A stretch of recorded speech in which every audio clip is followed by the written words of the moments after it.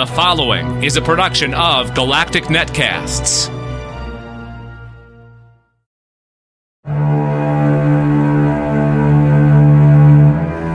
Hello, and welcome to another How to Survive podcast. Last time, we spoke about surviving a zombie apocalypse. But what if we are not as lucky as that to have an undead uprising? What if we have something terrifying? Something man-made? Something like a nuclear detonation? Now, if that happened, we would need to first spot the nuclear detonation. Now, this is not as straightforward as it seems. The detonation might not occur close to where you are, but the fallout and resulting pollution may do. So with this in mind, we need to turn to science. Where it is not obvious on where this is happening, the government will send up a sniffer plane. This plane has external flow-through devices to collect particles. It has air samplers. It has the technology to analyse and provide results in real time. If radioactive particles are present in the air, it is known immediately. However, you may need to actually survive a detonation. You may be unfortunate enough to be closer to the target, and you'll actually need to know how to survive. The best advice for surviving a nuclear blast is to be somewhere else when it goes off. This is not always possible, and in which case you will need a shelter. You should go to the nearest and most protective building and stay there for 24 hours unless told to evacuate sooner. This isn't bad advice if your immediate shelter is the basement of a more or less intact house. This can reduce radiation levels by a factor of 10 or so. In the end, the better shelter will offset your brief exposure to higher levels of radiation. You should have a prepper kit on standby. Your first step in the preparation stage is to store enough food for at least 48 hours. This is the minimum. However, the more food you have, then the greater your survival chances. Make sure that you have plenty of non-perishable food. This list could be long, but you should concentrate on the basics of wheat and rice, sugar, canned food, dried food, pasta. Along with this food, make sure you can open them and consume them. For example, if you have canned food, prepare a can opener. If you have dried food, you will need warm water to render it edible. You may need to store a compact stove so that you can boil water, as well as water purifying tablets.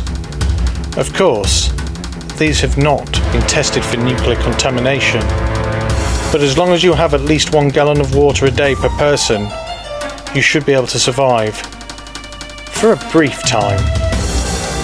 It would also be handy to have an analog radio and spare batteries so that you are capable of receiving broadcasts from your local government. How should you dress? Well, as nice as it would be to have a specialist protective suit, it would be pretty much wasted if you couldn't decontaminate it. Although, as a basic rule, you should keep exposed skin to a minimum. You would need something hard-wearing and flexible. It doesn't actually matter what it looks like. There are no fashion shows during total nuclear annihilation. I have a few views on this, and I actually think something akin to the S&M motif would be a popular choice. Leather keeps you warm and tends to be quite durable. It is easy to clean, if you combined this with sports gear and goggles, you would have some sort of hybrid steampunk look. Just don't forget to accessorise with a bat or a hammer. You would need to watch out for ne'er-do-wells. It may be worth you preparing your home. According to secretsofsurvival.com, you should build a fallout room. A fallout room should be as safe as possible. It would be smart to have this within your own home, as it may be dangerous to leave. Your fallout chamber should be away from outside walls. If you have a cellar or basement, this would be ideal. You might need extra storage or reinforcement if you plan to stay longer. Don't confuse this step with surviving the detonation. This prepped home is designed to be your new home until the all clear has been sounded. Of course, you may need to venture out onto the road. Now, if you do venture out, then you need to be mindful of the weather. You don't want the peril of extra fallout, and for heaven's sake, keep a watchful eye out for raiders. Always go in pairs. This might be the ideal time to start cycling. Even if a car started, it would have that many contaminants blowing through the vents. I would tell you now that cars are best to be avoided. Of course, you could assemble a group. What better time to form a community? What better way to win the day? Of course, choose wisely. Whilst it's nice to be nice, it could be a costly mistake to include selfish people. You may need to deal with radiation sickness.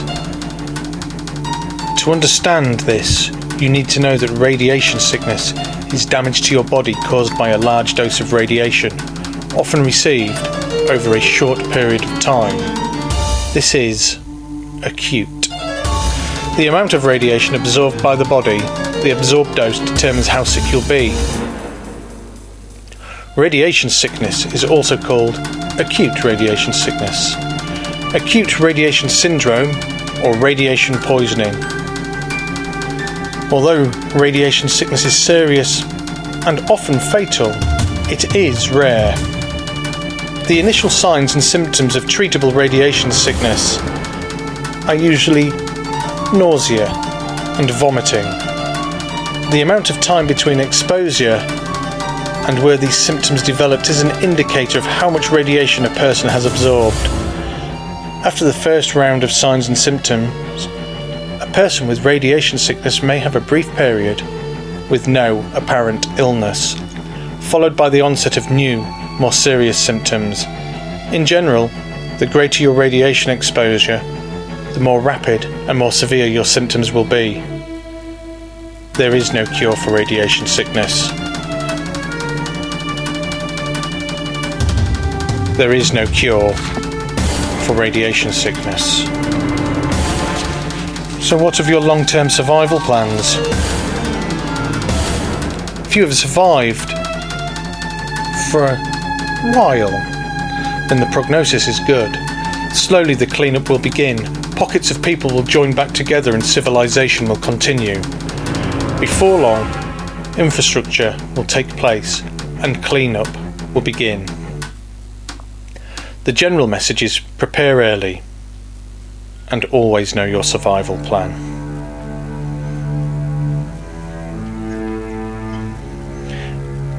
In the UK, during the Cold War, the wartime broadcasting service was run by the BBC on behalf of the government. It was intended to replace existing radio broadcasts in the event of a nuclear exchange. According to declassified papers, the recording of a well-known presenter would have been broadcast from a nuclear bunker at Woodnorton in Worcestershire and transmitted from nearby Droitwich. The script urged people to stay calm, remain in their homes, save water, and make the most of tinned food supplies. It was hoped this would provide reassurance as well as information. If there had been a nuclear attack, people would still have heard the BBC, and hopefully they would have taken heart. The service would also be used to make official government announcements. It was intended that there would have been a regional service performing similar functions for regional seats of government. BBC staff would have followed procedures set out in the War Book, a Cold War instruction manual that was declassified in 2009. Engineers in charge of transmitters had it in their safes, said the BBC historian Jean Seaton. The use of a well-known presenter was considered crucial. In June 1974, Harold Greenwood from the Ministry of Posts and Telecommunications warned that an unfamiliar voice would lead listeners to conclude that perhaps after all the BBC had been obliterated. If the blast happens, have your radio to hand and listen out for an emergency broadcast. There now follows a reading of the script that the BBC has recently released.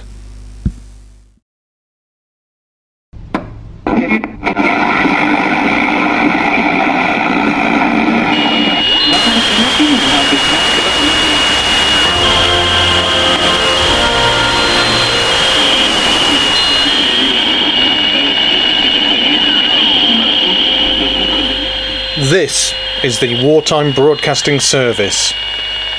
This country has been attacked with nuclear weapons.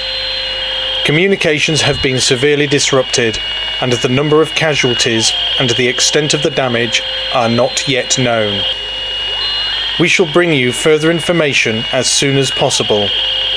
Meanwhile, stay tuned to this wavelength, stay calm, and stay in your own homes. Remember, there is nothing to be gained by trying to get away. By leaving your homes, you could be exposing yourself to greater danger. If you leave, you may find yourself without food, without water, without accommodation, and without protection. Radioactive fallout, which follows a nuclear explosion, is many times more dangerous if you are directly exposed to it in the open. Roofs and walls offer substantial protection. The safest place is indoors. Make sure gas and other fuel supplies are turned off and that all fires are extinguished. If mains water is available, this can be used for firefighting. You should also refill all your containers for drinking water after the fires have been put out, because the mains water supply may not be available for very long. Water must not be used for flushing toilets until you are told that toilets may be used again. Other toilet arrangements must be made. Use your water only for essential drinking and cooking purposes. Water means life. Do not waste it. Make your food stocks last. Ration your supply, because it may have to last for 14 days or more. If you have fresh food in the house, use this first to avoid wasting it. Food in tins will keep. If you live in an area where a fallout warning has been given, stay in your fallout room until you are told it is safe to come out. When the immediate danger has passed, the sirens will sound a steady tone. The all clear message will also be given on this wavelength. If you leave the fallout room to go to the lavatory or replenish food or water supplies, do not remain outside the room for a minute longer than is necessary. Do not, in any circumstances, go outside the house. Radioactive fallout can kill. You cannot see it or feel it, but it is there. If you go outside, you will bring danger to your family and you may die. Stay in your fallout room until you are told it is safe to come out or you hear the all clear on the sirens. Here are the main points again. Stay in your home, and if you live in an area where fallout warning has been given, stay in your fallout room until you are told it is safe to come out. The message that the immediate danger has passed will be given by the sirens and repeated on this wavelength. Make sure that the gas and all fuel supplies are turned off and that all fires are extinguished. Water must be rationed and only used for essential drinking and cooking purposes. It must not be used for flushing toilets. Ration your food supply. It may have to last for 14 days or more. We shall repeat this broadcast in 2 hours' time. Stay tuned to this wavelength, but switch your radios off for now to save your batteries until we come on the air again. That is the end of this broadcast.